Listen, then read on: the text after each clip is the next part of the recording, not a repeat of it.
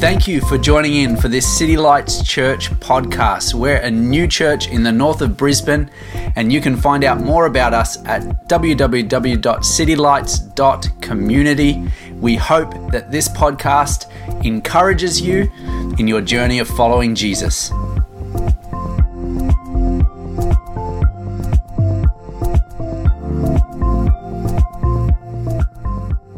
Well, this is our last in-person service for the year, and we've been talking about this series, which is called, it's coming up on the screen, I Wasn't Expecting That. So it's the idea is that it's the Christmas story through the eyes of others. So different characters and how they saw and experienced the birth of Jesus Christ. And at Christmas, but all the time, Jesus is always revealing himself, but he doesn't always reveal himself in the way that we expect. And it's really, really important for us to understand that Jesus is going to show himself, reveal himself, but it's maybe not what you have in mind. It's maybe you're not your preconception, but it will be something that is personal and something that is powerful. And this is really, really good. I'm going to jump straight into it with my first point for this message today. And my first point is Jesus belongs to the seekers. Jesus belongs to the seekers. That is such a powerful thing. When we read the Bible, when we open up the history, which a lot of it is stories about different people's experiences and the way that they encountered God, most often imperfect people encountering God. When we open up, we don't find a profile. We don't see that Jesus belongs to the rich. We don't see that he belongs to the poor. We don't see that he belongs to the influential, to the popular. We don't see that he belongs to the lonely. We don't see that there's any particular ethnicity or people group or age or gender. But what we do see is that Jesus belongs to the seekers. And so today we're going to look at the story of two seekers, two people who sought after Jesus and actually saw Jesus. And their names are Simeon and Anna. And I'm going to read two little passages from Luke chapter 2. The first one starting at verse 25 and the second one, Luke chapter 2, verse 36. So they'll be on the screen, but you can also follow along in your Bible or on your device. And firstly, they'll start with this guy by the name of Simeon. And it says, at that time, there was a man in Jerusalem named Simeon. He was righteous and devout and was eagerly waiting for the Messiah to come and rescue Israel. The Holy Spirit was upon him and had revealed to him that he would not die until he had seen the Lord's Messiah. And that day, the Spirit led him to the temple. This is the first person, an older gentleman, who had this incredible promise from God that he would actually see the Messiah. Amazing. The second person was this lady by the name of Anna. She was a prophet and was also there in the temple. She was the daughter of Phanuel from the tribe of Asher, and she was very old. Her husband died when they had been married only 7 years. Then she lived as a widow to the age of 84. She never left the temple, but stayed there day and night, worshipping God with fasting and prayer. This is the story of two seekers, a man named Simeon and a lady by the name of Anna. Now, in this story, Jesus has been born, and as was the custom, he was presented to the temple when he was on the 8th day, and he was circumcised. If you've not heard that word before, Google that in your own time. Just make sure you put the safe search on, okay? So he was brought there in that time, and he was presented. And when he arrived to the temple, these two people, these two seekers, coincidentally encountered him and met. And when they did, they immediately recognized who he was. Now, Jesus wasn't born. We know that wise men came and saw him. We know that shepherds were alerted. But apart from that, the birth of Jesus was not with a lot of fanfare. It was not with a lot of attention. And so they're kind of just coming in quietly to make their sacrifice. Based on the sacrifice that they made, Mary and Joseph were poor because they didn't do a big sacrifice, they did a little sacrifice. And so they come in and these two people encounter Jesus. And here's what I want to say. If you seek Jesus, you will see Jesus. If you seek Jesus, you'll see him. In verse 29, this is what Simeon says, this prophetic statement. Luke 2:29, it says, "Sovereign Lord, now let your servant die in peace, as you have promised." Okay, this is a specific prayer to him. You can pray this prayer if you want, but just be careful. Okay, this is a specific prayer because God had given him a promise that he would see the Messiah before he died. And he said, "Sovereign Lord, now let your servant die in peace as you have promised. I have seen your salvation, which you have prepared for all people. He is a light to reveal God to the nations, and he is the glory of your people Israel." Here's what Simeon says, "I've seen it. I've been seeking Jesus. I've been promised to see the Messiah, and I've seen it. I know that this is God. This is the promised one." And so Simeon saw Jesus, and then in the next scene we see Anna also saw Jesus. And Jesus belongs to the seekers. Here's my question. Do you want to see Jesus? Now, some of us were like, "Oh, I've never thought of that question. I've never heard that question. I didn't know that was possible to do that." I think that's a question. I think fundamentally, most people would say yes. If there was a chance that I could see Jesus, I would love to do that. But I'm not quite sure what it would look like, feel like. I'm pretty sure I'd like Jesus. Some of us is like, I don't know if Jesus would like me. He would, but anyway, we'll talk about that later. But do you want to see Jesus? Is there something within you that says, I would like to have a revelation of Jesus in my life? I do. We're going to talk about that. We're going to talk about how that is possible. This week, I've had heaps of conversations about people wanting to encounter Jesus. What does that mean when a pastor says heaps of conversations? Well, it's more than one. It's more than two. Three. More than three. Heaps. Okay? Just give you a bit of pastor's code there. Because, and the people that I'm talking to, they're like, I want to do that, but I don't know how that's possible.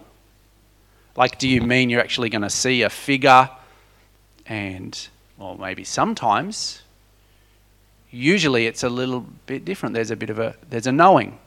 Sometimes there's impressions and thoughts, and we see Jesus when we open the Word of God. He is the Word of God. And so there's all kinds of different ways that you can do it, but you can do it. It is possible.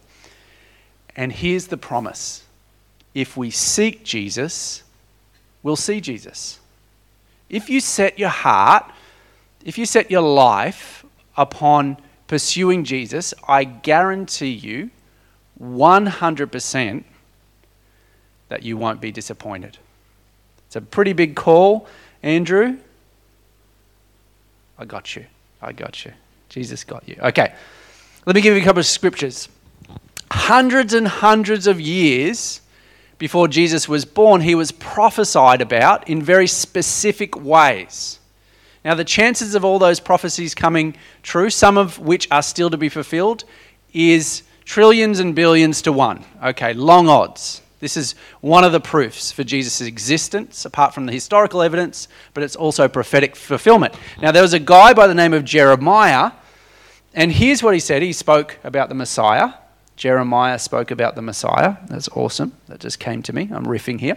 Okay, Jeremiah 29:13. He says, "You'll seek me and find me when you seek me with your whole heart." What does that mean? Your heart. It means everything that is within you. When the Bible talks about heart, it's not just your feelings or emotions. It is your feelings and emotions, but it's your desire. It's your will. It's your attitude. It's your posture. That seeking Jesus is the most important thing. Mary, the mother of Jesus, this is really significant. In the previous chapter, Luke 1, in this prophetic song she says, "He has filled the hungry with good things, but has sent the rich away empty." What does that mean? If you're in a position where you think that you've got it all, and you don't have that hunger or that spiritual desire for Jesus, even if he did walk by, you wouldn't recognize him anyway. So there's something powerful about positioning yourself as a seeker of God. The Bible often uses words like hunger and thirst. Because who ate something this week? Okay, I'm pretty sure. Okay, could be some really holy fasting people. But you needed to eat more than once this week, didn't you? And drink more than once. So you're hungry and thirsty. We have 3 kids. Our 2 boys are ravenously hungry. Matt and Gwendy know this because they went to the zoo with us and we fed them, and immediately within 5 minutes after giving them fruit and sandwiches, they're just like, "Dad, Mom, I'm hungry. I'm hungry." And we're like, "See, we do feed them. You saw what they ate. We do look after them, but they're still hungry." So that's evidence there. He's filled the hungry with good things. He sent the rich away empty. And that's what Mary says. Jesus says this himself when he's grown up. He says, "Blessed are those who hunger and thirst for righteousness, for they will be filled." So there's this expectation and this promise that if I hunger, I'll be filled. If I'm thirsty, I'll be filled. If I set my heart after the things of God, then he will come through. And I think that is one of the most important fundamental building blocks of the Christian faith and what it means to follow Jesus. That if I keep coming and saying, "God, I want more of you, I want to see you, I want to encounter you," you'll never be disappointed. And you'll never get yesterday's bread. You'll get something that's new. You'll get something that's fresh. You know, some of the people that I admire most in my life are older people, actually probably like in the profile of Simeon and Anna. They might be older in their bodies, but you can tell that their spirits are alive. In a way, they're kind of evergreen. Do you know some people like that? That you're like, "Yeah, I know them. I could point them out. I don't want to embarrass them." Although I'm not opposed to that. But there's this idea that it's just not, you don't just get a pill or a vaccine, a Jesus vaccine. It's this growing and living relationship with Jesus. And he will, I guarantee you, 100%, he will reveal himself to you. And so, if you seek Jesus, you'll see Jesus. 2 of these people that did that in this passage are Anna and Simeon. And I want to have a look at the profile of a seeker. What were these 2 people committed to that allowed them to live their life wanting to see Jesus and seeing Jesus? And so I want to look at a couple of things that seekers have. The first thing is that seekers have a genuine love for God. And I would call this a devotion. When we talk about our church and our culture, one of the things that's important to us is belonging. And the heart of belonging is actually devotion. If I am devoted to God and I am devoted to you, and you do the same, we will form this amazing, unbreakable bond of life-giving friendship. It's devotion. There's this prayer, a Jewish prayer, and if you didn't know, the Christian Bible is also contains part of the Jewish Bible. There's this Jewish prayer, and it was one of the prayers that they were encouraged to speak daily. So Jews would be encouraged to pray. They prayed after food. We pray before food. So grace, type of grace, thankfulness for food. But there was this other prayer. It's found in Deuteronomy chapter 6. And basically, it's a prayer of devotion. Jesus quotes it, "Love the Lord your God with all your heart and mind and soul and strength." Now, most mornings, I start my morning with this thought: God, help me to love you with everything that is within me. Because if I can get that connection right, the rest of my day is going to go pretty good. Not always perfect. My wife's here, and she's the only one that believes I'm perfect. No, this is the opposite. I have my moments. But it's a genuine love for God. Some of you in your journey, you might have to start back a little bit. God going, okay, you just open your heart a little bit and say, God, show yourself to me. That's perfectly fine as well. But for those who want to become a seeker, that's the prayer. Everything that's in me, my mind, my thought, my emotions, everything, my desires, help me love what you love and want what you want. This is a prayer of devotion. We've been talking about that. The second thing that they have is space for surrender, which I call worship. Now, as I was thinking about this point, I wanted to think about a way to explain this that didn't just limit worship to, I love what we've done here, but it didn't just limit worship to this occasional setting, this 20, 25 minutes. And so how could I explain that? One way that I thought I could explain that is worship as surrender is tools down, hands up. So tools down, meaning just stop doing what you're doing for just a moment or a couple of minutes or a longer time and put your hands up in surrender and to begin to recognize God as God. Because we compete with God all the time, and we need to know that there are things that God can do that we can't do. And you know what they are. He can't give you peace. You can't bring yourself all the peace that you need or all the joy that you need or all the energy that you need, all the provision that you need. We need to create space for surrender. And this is worship. We put our tools down. We lift our hands up. I was reading this story this week of a seeker. And I don't know if any of you have heard about Susanna Wesley. So she was the mother of John and Charles Wesley, so two revivalists. Charles Wesley wrote 9,000 hymns, so 9,000 songs. That's a lot. It's a big number.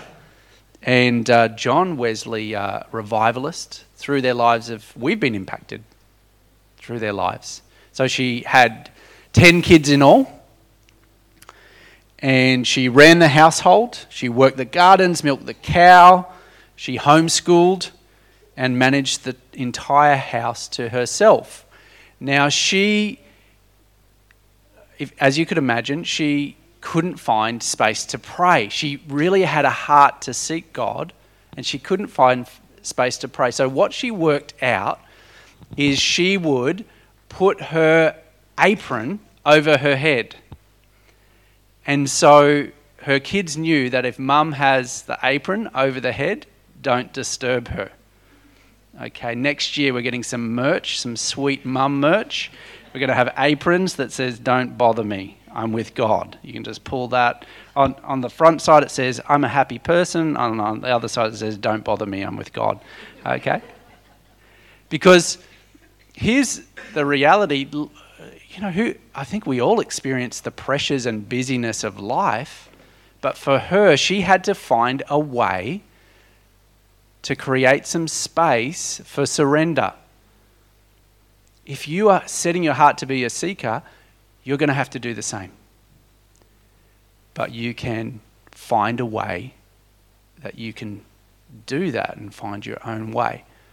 And maybe buy one of these cool aprons that we're making up, which is a joke, not a funny one. Okay, we're going to go through the rest of these quickly. The next one that is a characteristic of Anna is Anna fasted. What is fasting? Here's a way that I explain it. Fasting is simplifying our desires. We fill our life with a lot of clutter. And when we fast, whether we take a break from food or maybe create some space to pray, have some time off social media or screens, we actually simplify our desires so that we can remind ourselves about what is really important. And that is the heart of fasting. The next thing is expectant prayer. They were both eagerly waiting. Now that might seem like a contradiction to be eagerly waiting, but this is actually what it means to live in the faith zone. You see, I was talking about this before the service to some of the teams. Expectation and faith are best friends. They are best friends. And so Simeon had this promise from God, which was a pretty big promise, that he wouldn't die before he saw the Messiah. Now, people had been expecting the Messiah for a very, very long time, but he had the audacity to believe that he would see it in his lifetime. And so, for a long time, because he was old, he couldn't see what was promised, but he still expected it. Now, this might sound like a contradiction, but here's what I want to remind you of is, what has God promised you? What are you expecting? Some of you, you're believing for a friend or a family member to find Jesus. Others of you are believing some of you may be believing to have children. Some of you may be believing for a life partner, a husband or a wife. Some of you are believing for a house. Some of you are believing for a career or a promise about a business or an idea to come to pass. And here's what I want to encourage you and remind you is, don't give up hope. Begin to pray again. If you've been discouraged, begin to hope again and have this expectation plus this faith that says, I can believe for that, but God's going to be the one that has to make it happen because I can't do it by myself. I mean, if you could do it by yourself, you would have done it already, right? And so we need to remind ourselves to be in the faith zone. I read this quote this week. It says, the power of prayer is not in the one who prays, but in the one who listens. Let me say that again. The power of prayer is not in the one who prays, but in the one who listens. The power of our prayer is listening to God and asking him what he wants to do, what he wants to say, and then attaching our faith to those things, to his promise, not just whatever we can think of. So, here's what I want to encourage you right now. Take 10 seconds. What is something that you know God has spoken to you about that you are yet to see? Or maybe you'd like to see but you think is impossible. What is that? Can you hold on to that? If that's lost a bit of energy or momentum, can you fire that up again and say, God, I don't know, this has been a disappointment, I haven't seen this, but I'm choosing to eagerly and expectantly believe for you to do this. This is the last point, and I'd love for Sally to come back on the keyboard. The characteristic of these two people, these seekers, is that they were responsive to the Spirit. They were movable. My question to you, for those who are choosing to be a seeker, are you movable? Are you promptable? When God calls you to do something, are you willing to take a step out? Are you willing to trust Him? Are you willing to give it a go? A couple of months ago, I met this pastor, just a little pastor's gathering. Nice guy down on the border, down kind of Coolangatta, Tweed Heads way. Pastors at church down there. Great guy. I didn't know him super well. And what happens is, as I go through life, I just pray for people. So I pray for you. I pray for just different people that I meet. And I was praying for him over a couple of days. And every time I did, I felt God saying and actually intensifying. When I prayed for him, I had these words, "Get out of the boat. Get out of the boat." And so it's weird, right? It's a little unusual. And so I'm like, I just keep praying about it. And, sometimes if you kind of let some things go, sometimes they go and sometimes they stick. So I thought, what am I going to do about it? I've got to, take a bit of a risk. And so I sent him a text and said, look, hey, I've been praying for you. This is a little unusual. Just want to submit this to you. And said to him, every time I pray for you, I feel like God's shouting at me, getting out of the boat. Get out of the boat. And he texted me back and he said, that is the funniest thing, because I said to my wife last night at our house, I said to her, I've never felt more like I'm in the boat and Jesus is inviting me to get out of it in my whole life. And I'm just saying, take a risk. I'm not a big God says this and God says that, because it quite often doesn't leave people space to move, because are they going to argue with God? I just say, hey, this is what I've prayed about. I submit this to you. I hope it encourages you. So leave them some space. But what I am saying is, if God was going to speak to you, and it was a good thing, it was a godly thing, and it was a thing that wasn't kind of to puff you up, would you listen? Would you have enough faith to step out? Would you take a risk? Would you, in some case, give up something that you want for the sake of others or for the sake of God?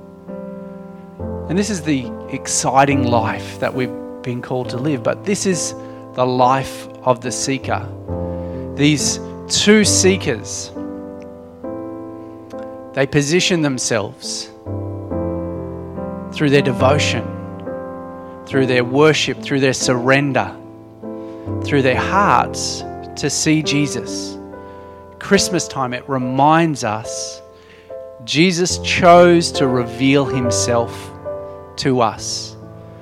And he wants to reveal himself to every one of us without exception. No matter who you are, if you grew up in a Christian home, great. If this is the first time you've been to church, great. It doesn't matter.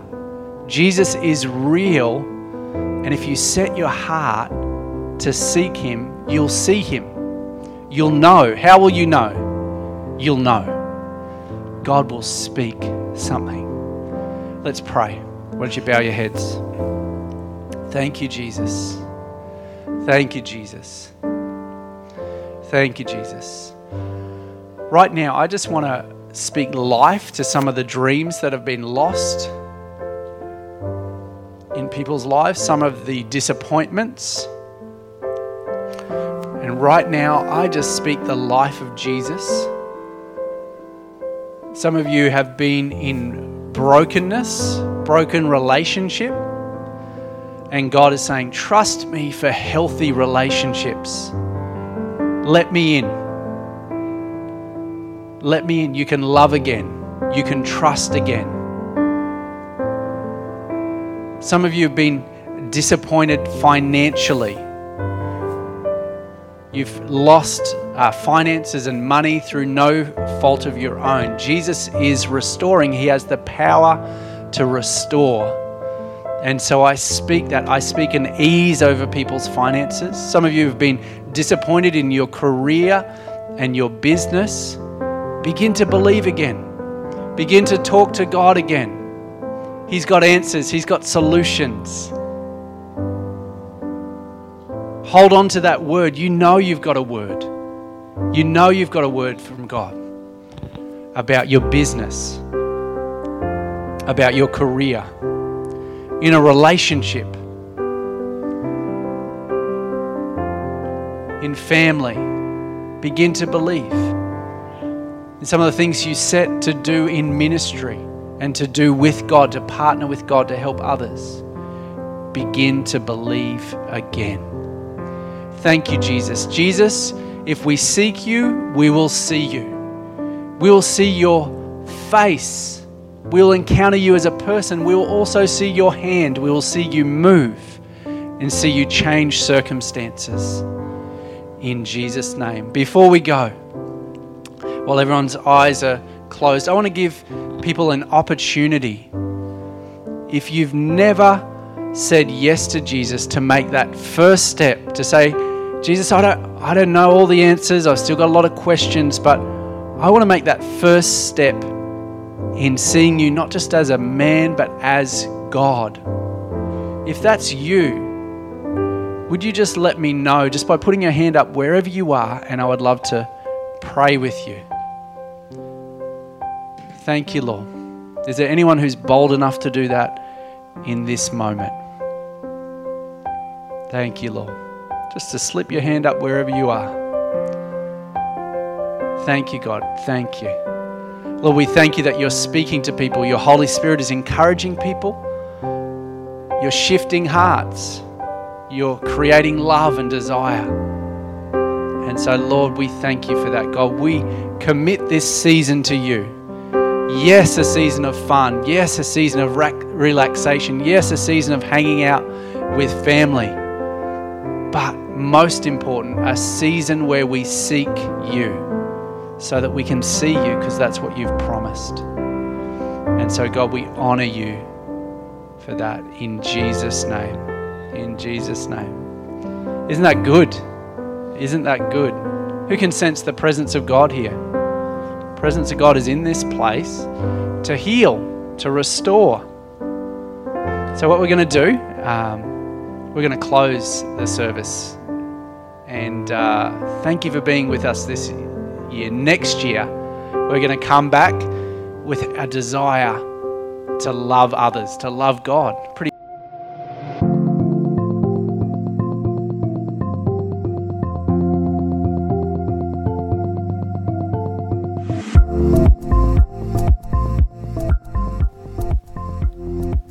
Thank you for listening. You can find out more about City Lights Church at www.citylights.community.